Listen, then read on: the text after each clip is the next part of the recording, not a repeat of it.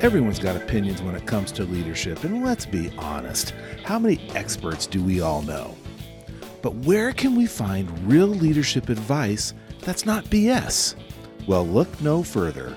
Welcome to No BS Leadership, where on each episode we attempt to expose the gap between what leaders think they should be doing and what actually works without the BS. Listen in as we irritate some, inform others, and challenge all leaders to discover a better path to the leadership excellence we all want. Issue or a seizure? What's happening over here? Oh, even better. Hey, why did the bicycle fall over? Why? It was too tired. Oh, stop it. Just stop it. Sure, you do that now, but you leave me in a bit of silence. I wasn't prepared. I'm ready now. Oh, okay. You're all warmed up. I get it.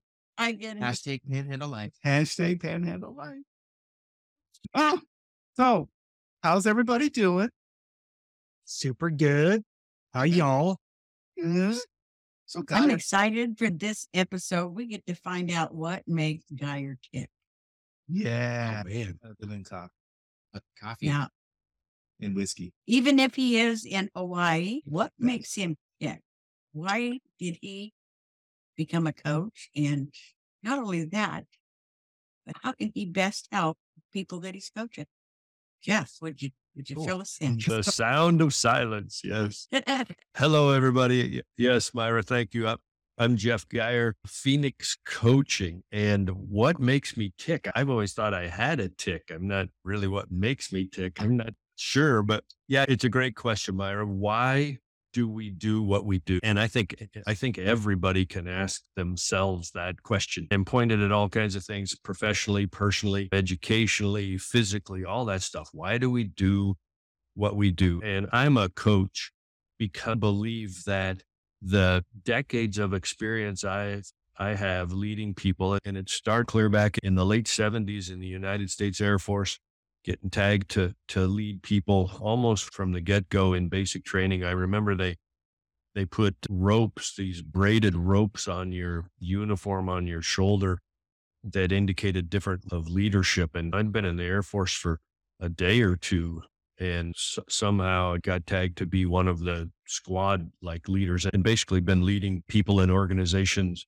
ever since. So however many years that is, 30 or 40 or whatever it is. And so why am I a coach? And the basic reason is I want to help people win in however they define winning in both their businesses and professional careers and in their life. And I think those things go together. I don't think that we have a business life and a home life. I think we have a life, and part of it we're at work and part of it we're at home, and part of it, thankfully, I'm in Hawaii, that kind of stuff. So you can't separate that. So if we can make our business lives better, we can make our lives better. And so I want to help people win, and I really want to help them avoid some of the landmines that I stepped on along the way over these decades. Now, some of those landmines I stepped on, I didn't know they were there, and I stepped on them and it blew me up. Some of them, and this is the interesting part, some of them, I knew they were there, and I consciously chose to step on them because I thought I was tough enough and it wouldn't really, it's going to blow up, but it's not going to hurt me. And that's obviously not necessarily true. A landmine's going to blow up. It's going to hurt something. And so I want to help people win, become whatever they want to become, help their businesses to become whatever they want to become. The reason my company's called Phoenix Coaching, the Phoenix is that bird that rises up out of the ashes right after the fire. And there's part of my story, and we don't have enough time in this episode, but part of my story includes a time where I was burned out. And during that time, I knew I was burned out and refused to admit it to myself. And if it wasn't for a couple of very dear friends, people close to me, one in particular that said, "Hey man, let's grab breakfast. What are you doing Thursday morning or whatever?" And so I made time in my schedule because really I don't have time to go back then. Didn't have time to go to breakfast at 6 a.m. because I'd been at work already for an hour. And you're in the flow. Anyway, long story short, he just said, "Hey man, what's going on with you?" And he goes, "I can't put my finger on it, but there's something going on with you." And when I made the decisions to leave the C-suite, and that story again is another podcast in itself, I told the folks I worked for, I think I want to resign. And they said, we think that's a great idea. Did I resign or did I get fired? And the truth is, it doesn't really matter. I took some time right after that and decompressed, I guess is the word to say. Had a chance. The phoenix comes out of the ashes, not in a moment, but in a season.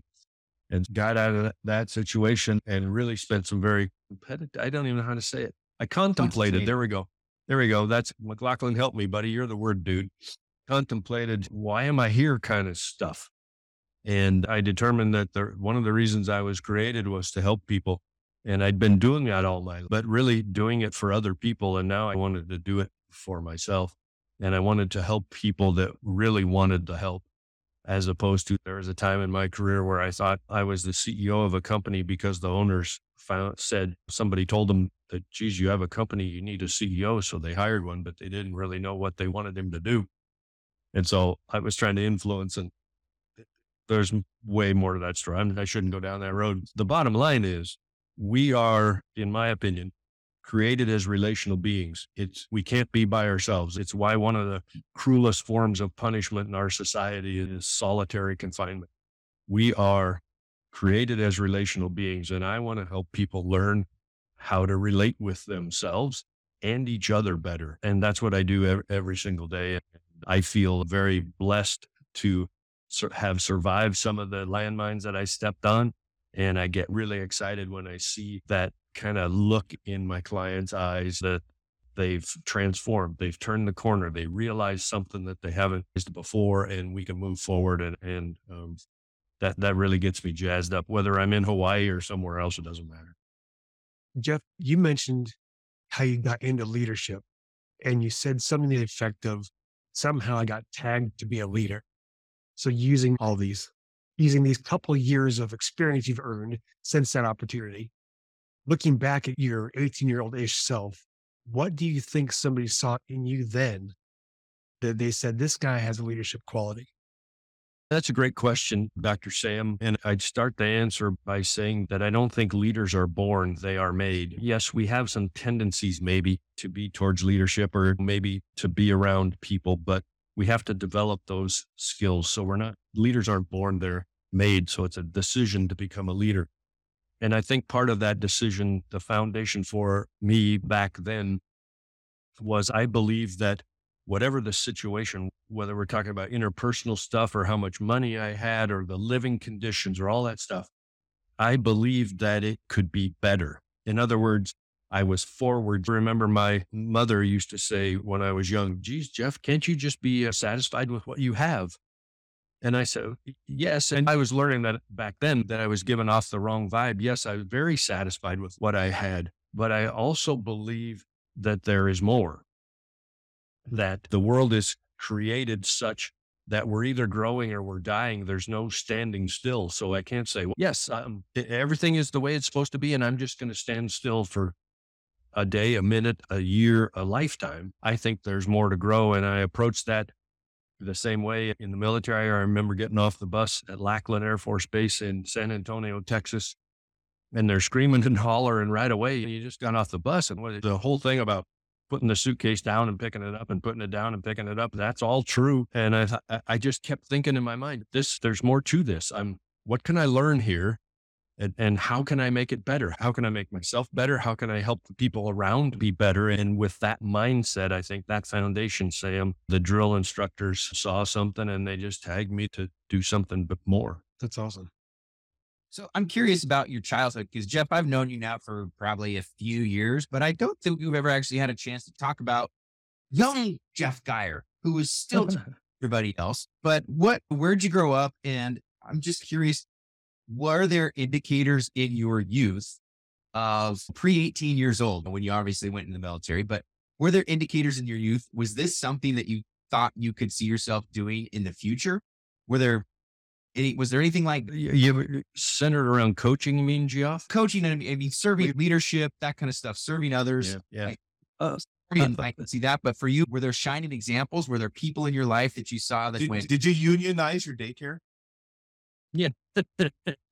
Yeah. Those are good questions too. I grew up in a small town in southeastern Washington, just south of Spokane, a little town called Colfax. There's about I don't know, 2,500 people there. And I learned a lot. I thought about life, and I give credit to my mom and dad. They were married to each other and only each other until they died. So I was blessed that way. I've got an older sister and younger brother. So I'm the middle child. We effectively, looking back on it, grew up in Mayberry. Didn't have everything we wanted, but we certainly had everything we needed and had a really good, strong upbringing. And I got into sports when I was younger. In small towns, sometimes you can get into sports or you can get into being a hooligan.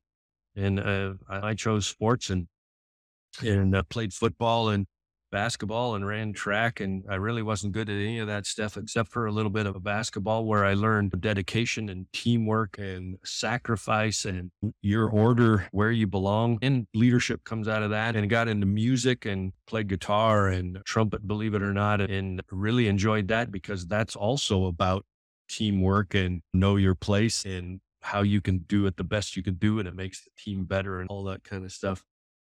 And so I just think that the foundation I had as a young person was that you were created to be better than you think you can be, certainly better than you are.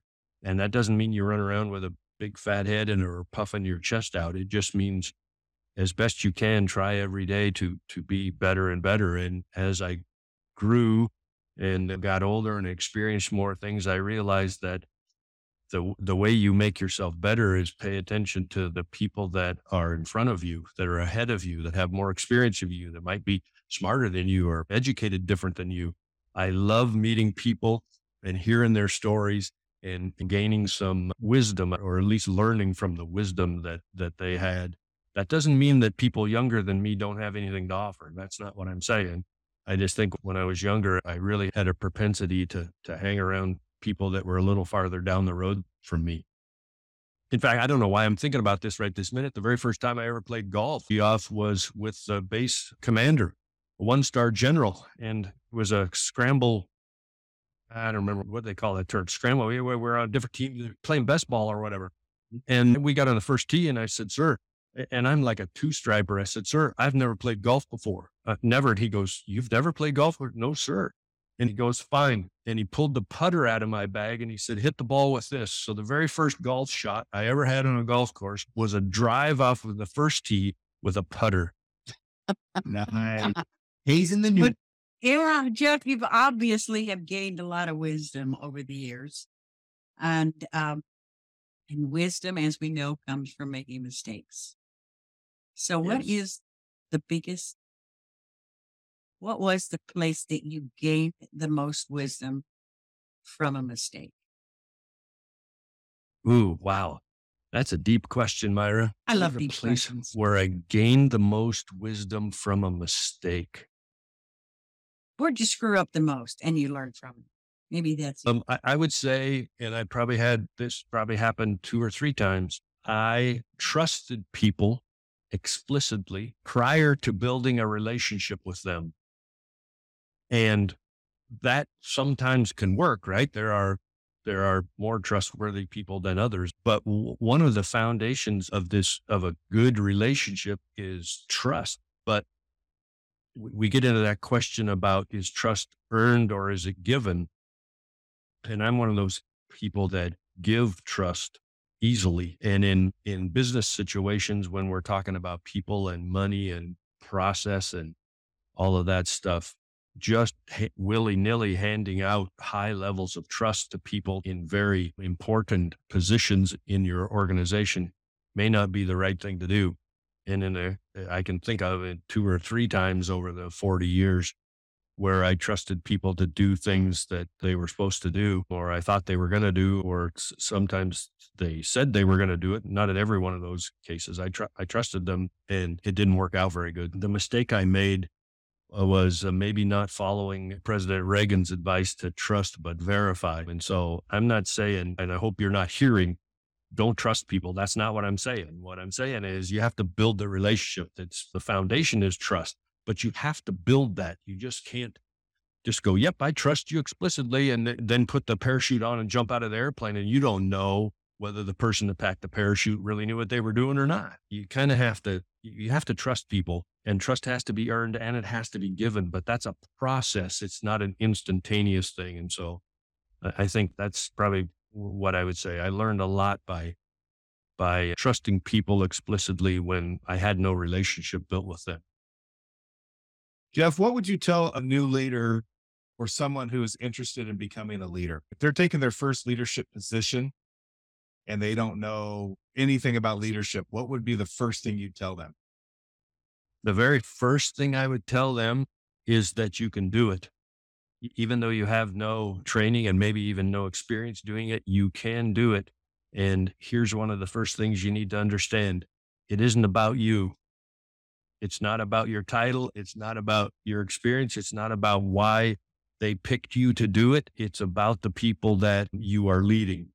And if you can focus on them and not yourself, focus on building the trust so that you can start to build relationships with these people, then your first step is in the right direction. And then as Conroy, man, it takes relationships with other leaders, takes reading books and going to conferences and all of that. It's not there isn't a single course you can take. This is leadership extraordinaire. And you go to this class and you pass it and all of a sudden you're a great leader. I think a lot of us can look back in history to people that we consider to be great leaders, and all of those people would be focused on others and not themselves. Great answer. What's one of your biggest wins in coaching? Because obviously you went from the executive C-suite, banking and medical world, and then you transition into this coaching position and working one-on-one with people or all teams or something like that. What's one of your biggest wins in the coaching realm since you've been doing that? Another great question. Geez, you guys must be coaches. You're asking great questions. Yeah, Geoff, there's not one that sticks out. I think I like to focus on the little kind of wins. If they're really not little, they're huge events, but they happen routinely. And that's when a client, whether it's people in a group that I'm coaching, I have a couple like that, individuals, and usually towards the tail end, I'll ask the question. They say, our time together today, I think, has been really good. What's one of the takeaways? What did you learn? What has been made more clear to you? And the answers that come out of that, and a lot of times they're like, Jeff, I never thought about X before, or I never thought about Y, or boy, I don't really have any answers, but you've made me think. And when that happens, I consider our time together to be very successful, because I've got people to think about or help them get to a place where they've thought about something they haven't thought about before, or now they're thinking that where they currently are isn't where they have to stay. And that they are, sometimes I say it tongue in cheek, but all of us are absolutely one decision away from changing whatever it is we're talking about.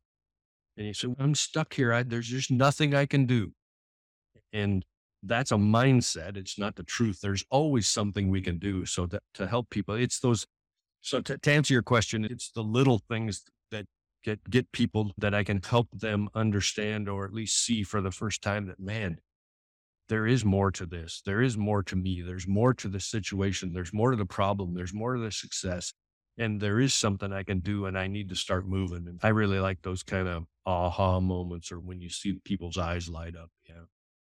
Awesome. Very good. So, Jeff, we're going to start to wind down just a touch. I'm going to ask you one more question in just a second. But for folks who have listened to the podcast for a while now, we're probably over the 80 episode mark. And to date, really haven't done a lot of focus on us as our leadership qualities and our coaching skills are to be considered.